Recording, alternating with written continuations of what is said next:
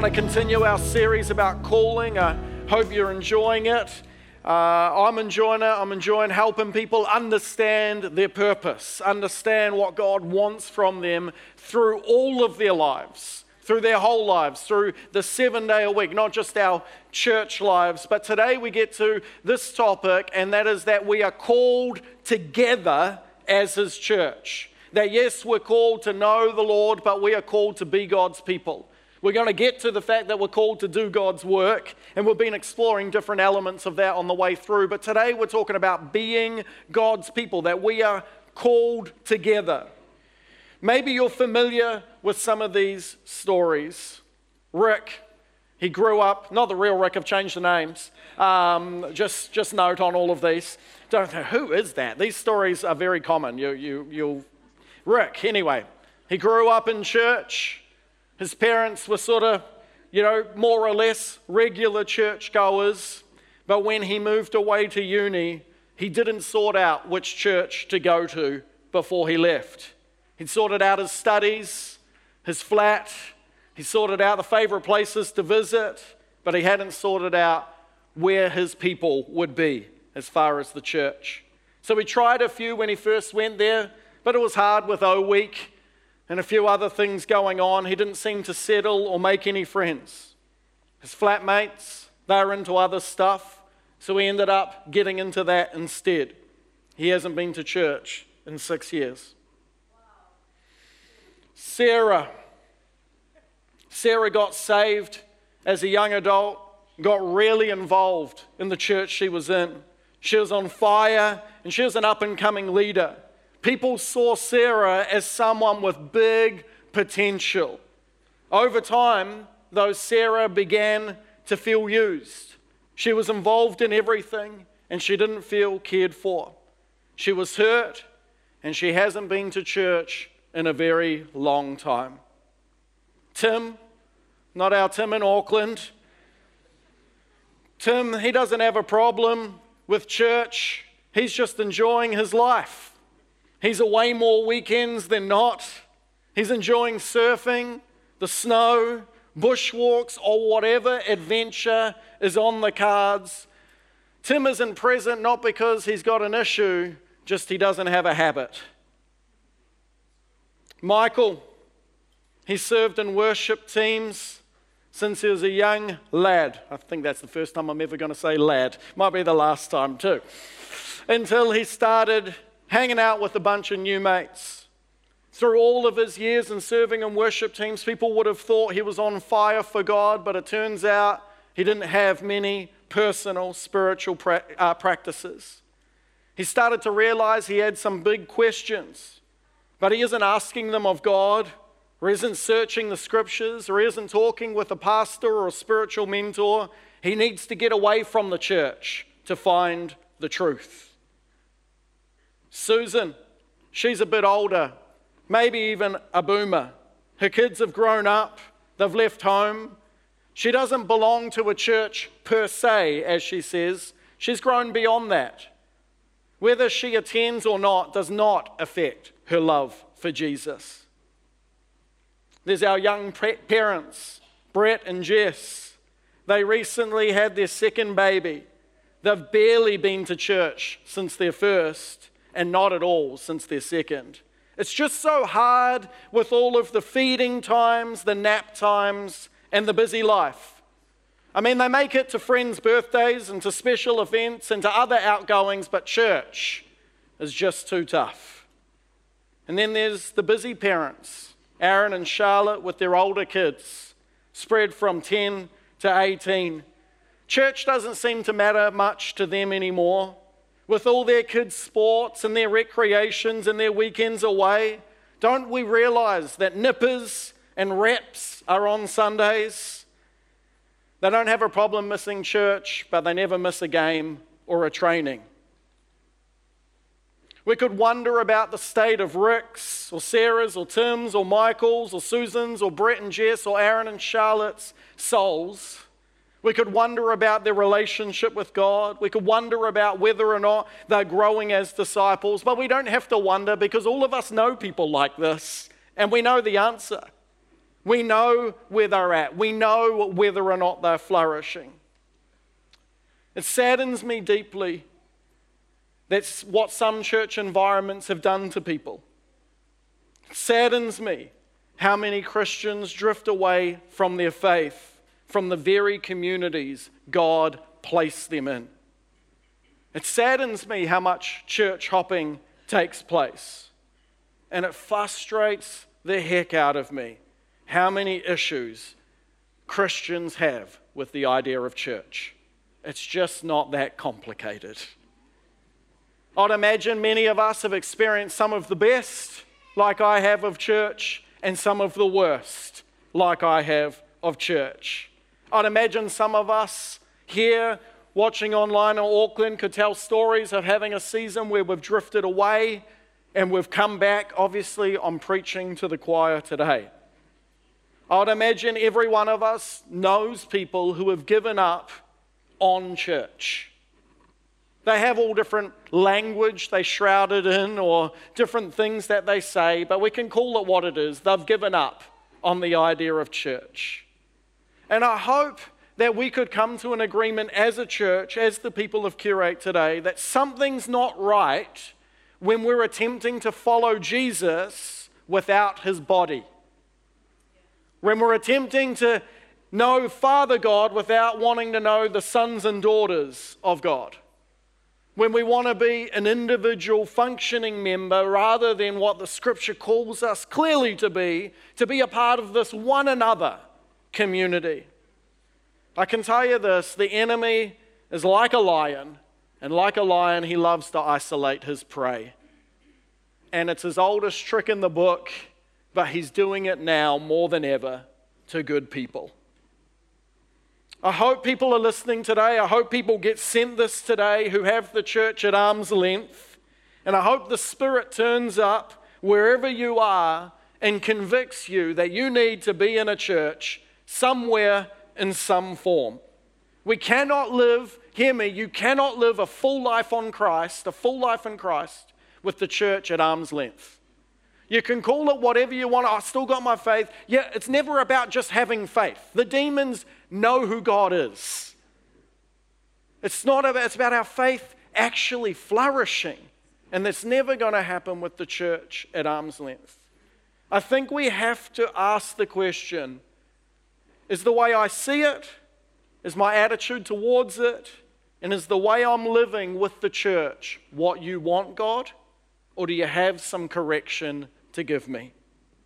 We need a perspective. We need an attitude that comes from this thing, the Bible. And we need practices in our lives, habits that we actually form and protect that actually shape the intended character that God and hopefully we want. Here's my big idea today, is that scattering happens naturally, but gathering always requires intentionality. It doesn't take any effort not to turn up, but it takes some effort too. It doesn't take any effort to not be a part of a small group. It takes some effort to get to one. It doesn't take any effort to live isolated. It takes effort to draw near to people. There's more to flourish. Hear me on this too. There's more to flourishing in our faith than gathering as a church. Just coming to church will not make you flourish in your faith. It requires more than that. It's not like a silver bullet. However, there's no flourishing without it. Because there's no obedience without it around simple things. So I want to help us get a conviction today and talk a little bit about habit. Here's my question. Do you have a Bible-formed conviction when it comes to the idea of God's church and your part in it? Or do you just have a reaction? Like many things, we've been giving today. If I ask people about their what they think about giving and money, more people have reactions than they have convictions. Their reactions have become convictions. They're very passionate about them. But it doesn't mean that they've searched the scriptures and gone, oh no, because here it says this, that's why I believe that. And we need that when it comes to church, because the idea of it continues to be under attack, not from the world, from Christians. Many people's ideas are either not thought out, not Bible informed. They're formed by individualism, consumerism, trauma, hurt, or opinion. But what is the church to God, and why does it matter? The church is the word in the New Testament for God's people. It's used in two ways, and it's important we understand that. One, the universal way. It's like God's church across all of the earth.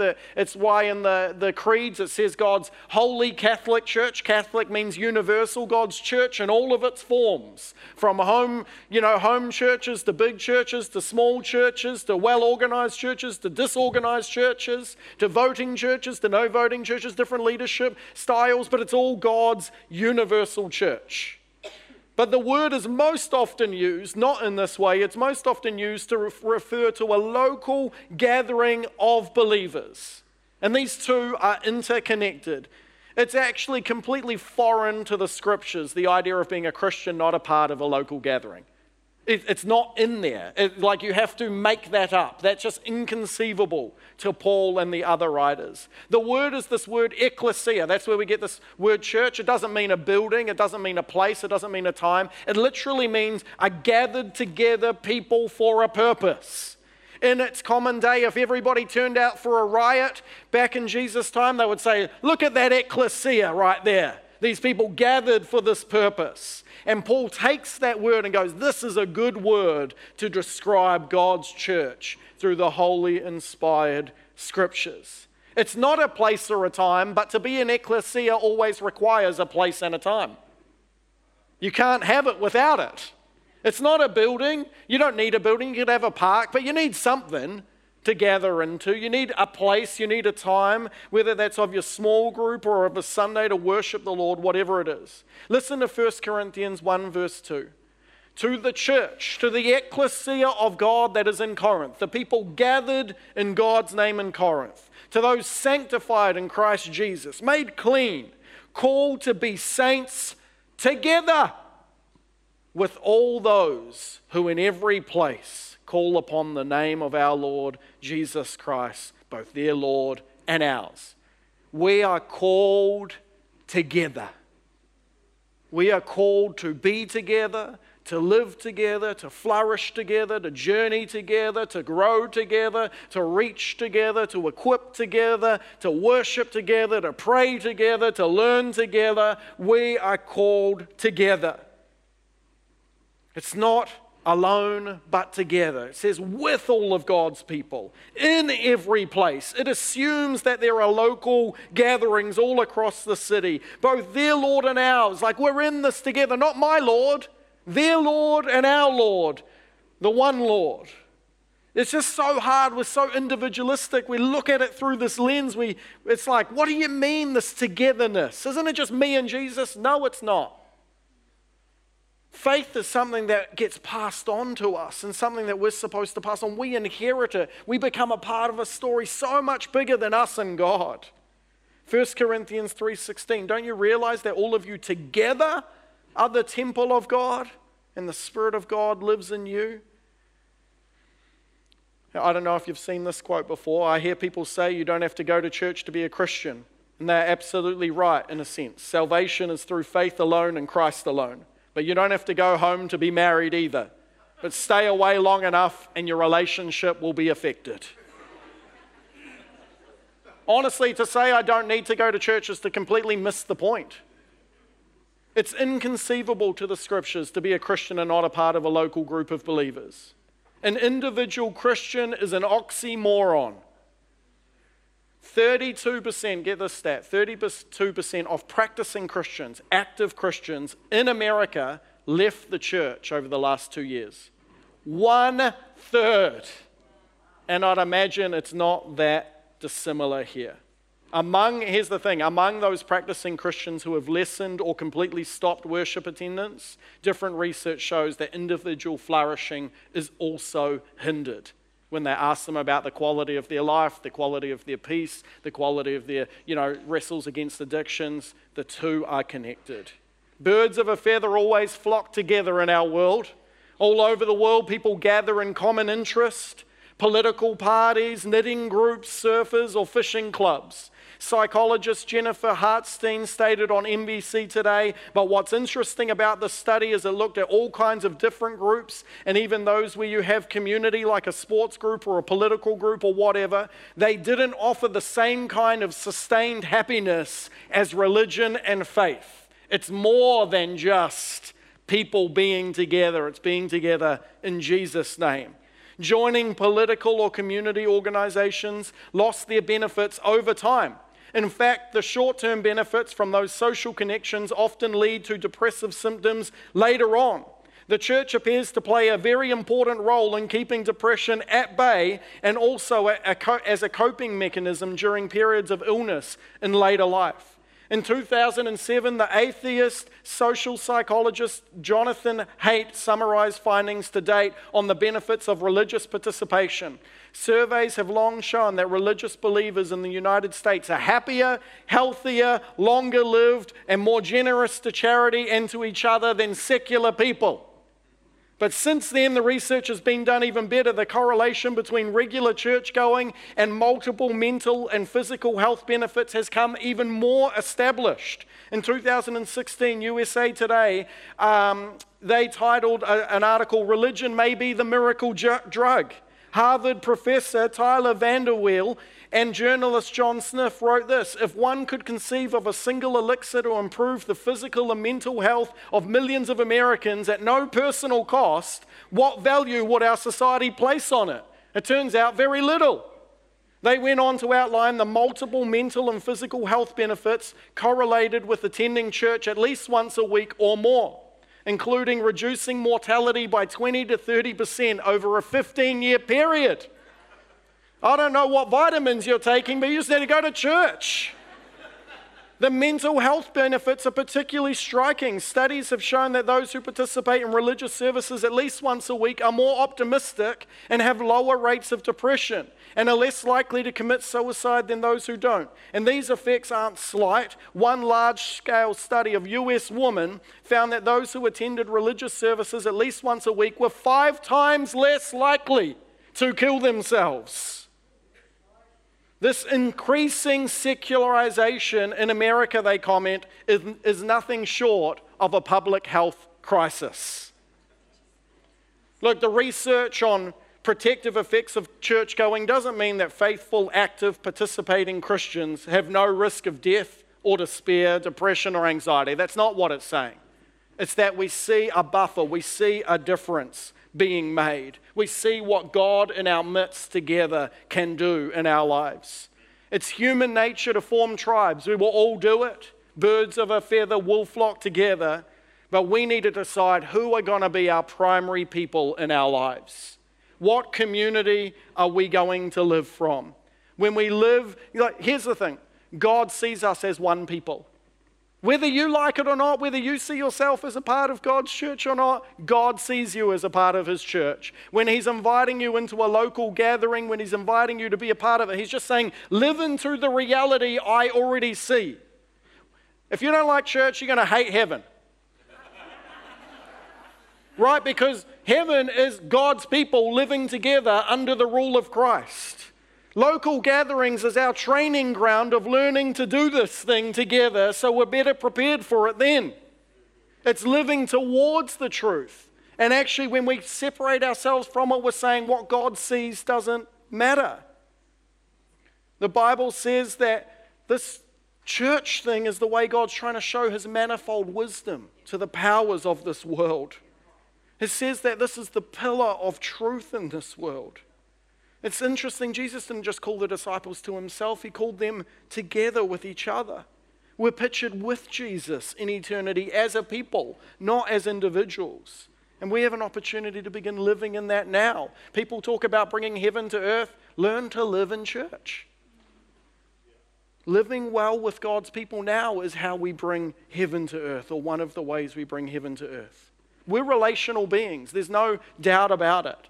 You know, a baby gets born, they can't really do anything except moan about what they don't have. That's like they cry, they're hungry, they cry, whatever.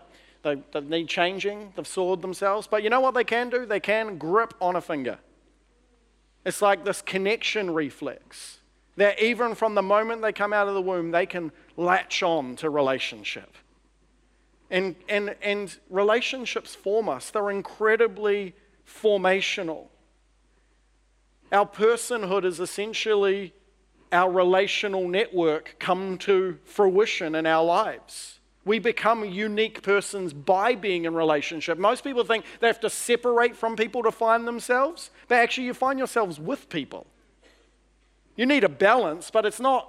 You're not going to find yourself by being disconnected from relationships. In fact, relationships are like mirrors and things we catch and we form and we figure ourselves out. When someone encounters me, they're not just encountering me and my personality profile and my blazer. We could talk about that again.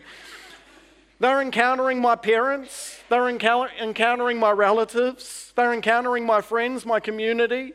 They're encountering my God because we're formed in relationship. Community is the birthplace of the self, some have said. So which community is yourself going to be birthed in? Where's it going to be formed from? This is so challenging because most of us give more weight to our digital networks than we do to our embodied communities. We come to church once every 2 weeks, but we listen to 13 hours of YouTube stupidity.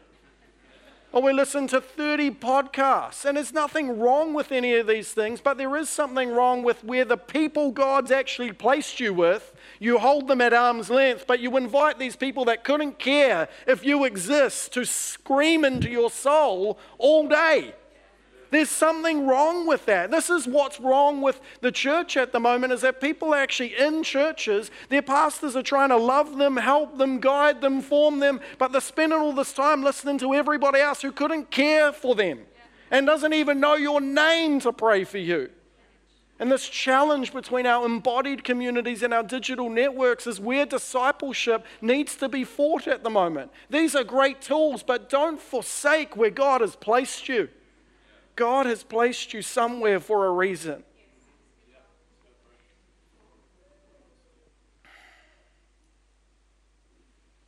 Consumerism has told us church is all about us.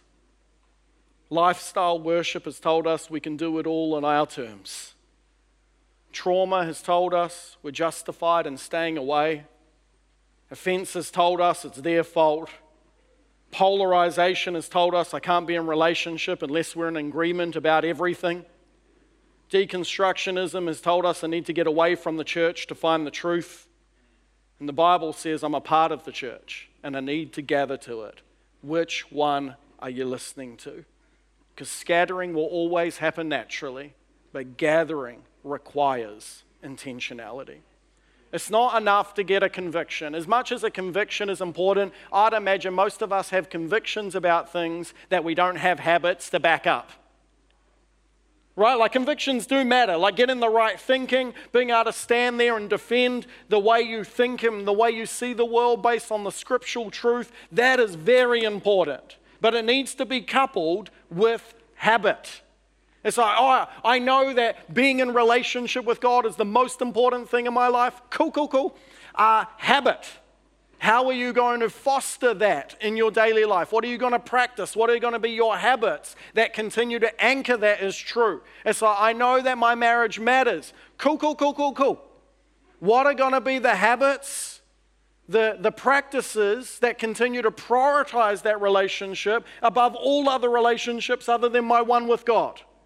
What am I actually going? Are we going on date night? Are we checking in? What are we doing? How do we serve each other? What are we doing this thing? Because it's easy to say it matters. We need a practice to couple our conviction. People don't have convictions, and some people don't have practices. We need both. Hebrews 10:25, you've heard it a million times if you've been in church for more than a month. Let us not neglect our meeting together, as some people do, but encourage one another, especially now that the day of his return is drawing near. It amazes me how many Christians ignore this verse. Let us not neglect our meeting together. I don't know, I feel like I've read this out lots of times and people don't listen to it. I'm not quite sure what to say, what to add to it, other than, it's like, oh, the Bible's a bit, gray, it needs interpretation. Now, this is pretty black and white.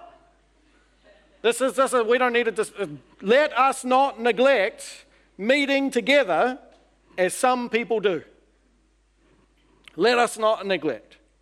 There were many reasons people stopped gathering together to the Hebrew audience: persecution, not seeing it as essential to a personal faith, leadership tensions, delayed end times sort of fulfillment.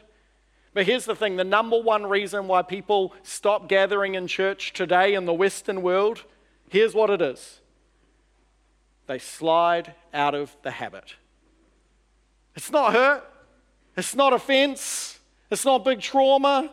It's just we slide out of the habit. Once a month turns into once every 3 weeks, turns into once every 2 weeks, turns into once a month, turns into a few times a year, turns into never, turns into COVID never. This is important because it's just the habit. I know there's other reasons. I know there's leadership tensions. I know there's hurt. I know it's not seeing it as important or essential to personal faith, but the scripture says don't neglect it. Don't forsake it. Here's what a commentator said. Hebrews 10:25 does not merely denote the assembling for corporate worship as a solitary or occasional act, but as a customary conduct, aka a habit. The preposition in the sentence must refer to Christ himself as the one whom the assembly was attached. Thus, it would have the meaning of not betraying one's attachment to Jesus Christ and to other believers, not avoiding one's own personal responsibility as a part of the body of Christ. You know, it literally says, where it says, let us not neglect our meeting together as some people do. The Greek word is as some people habit. That's all it is. Some people just have the wrong habit. What? I know, I'm preaching to the choir here. What habit do you have? Here you are. You're obviously doing okay. But encourage people. Parakaleo is actually to call out good, to call something out of people. Watch your thoughts, they become your words. Watch your words, they become your actions. Watch your actions, they become your habits. Watch your habits, they become your character. Watch your character, it becomes your destiny. I need practices if I'm going to be healthier in my body, and I need practices if I'm going to know God more and become like him. And I need practices if I'm going to stay faithful to the assignments God's given me. And I need practices if I'm going to be faithful to God's people who he's calling me together with. Can the church be better? For sure. Let's just all agree on that. But that's why we need to come together to make it so. I want to model to our kids who our people are, what we're a part of. I want to be a church person. Parents, hear me on this one. Wherever you are listening there, parents' room, wherever you are on this one, you will be tempted to neglect raising your kids in church. There will be sports. There will be birthday parties. There will be endless engagement that you can be at. The list of temptations is only growing. It's not what it was 20 years ago where Sunday was sacred. It's not sacred anymore, but it doesn't mean it shouldn't be in your life. And we've been unapologetic to our kids of you can be involved in a lot of things, but I tell you what's not up for grabs is where we're going to be on Sunday. Because that is a practice. They got 0.1% chance of being a professional athlete, but they got a high percentage chance of not loving Christ if you don't raise them in church. And I don't really care about them being a professional athlete, to be honest. I care much more about their faith. And I'd rather teach them anchored practices in their life than have them involved in everything that they're not even going to be involved in when they're 20 anyway. But faith could bless them for the next 80 years of their life. But most of them have given up football by the time they're 18. What are we prioritizing? When we're more committed to our kids' school or our sports than we are to God's people, what do you think that's saying to our kids? They catch way more than we say. If it's too hard to get to church, something's wrong with your life, not the church.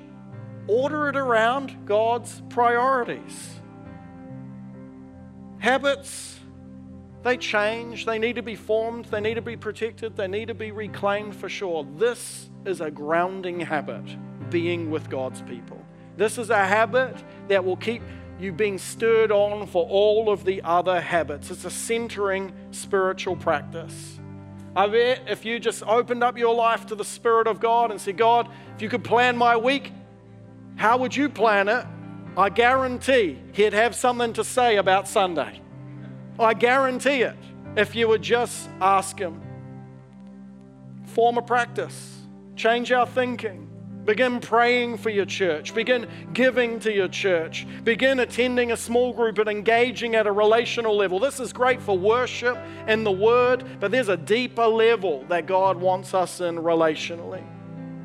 Live well as God's people in the here and now, because that's what God wants. And the more and more we do that, the more and more radical it's going to look. Here's what I want you to know. When we're fostering our common life and community, when we're gathering together, we're actually living out our calling. Today, all of you here, all of you in Auckland, you're living out your calling. Every Sunday, during the week, people mostly write me nice mail. I'm very thankful for it. They send me nice messages. They say, thank you so much for your word. Thank you for your leadership. Thank you for your whatever. And I'm very grateful for it. But the truth is that I've been way more blessed by being a part of God's church than I could ever be a blessing. I've been way more blessed.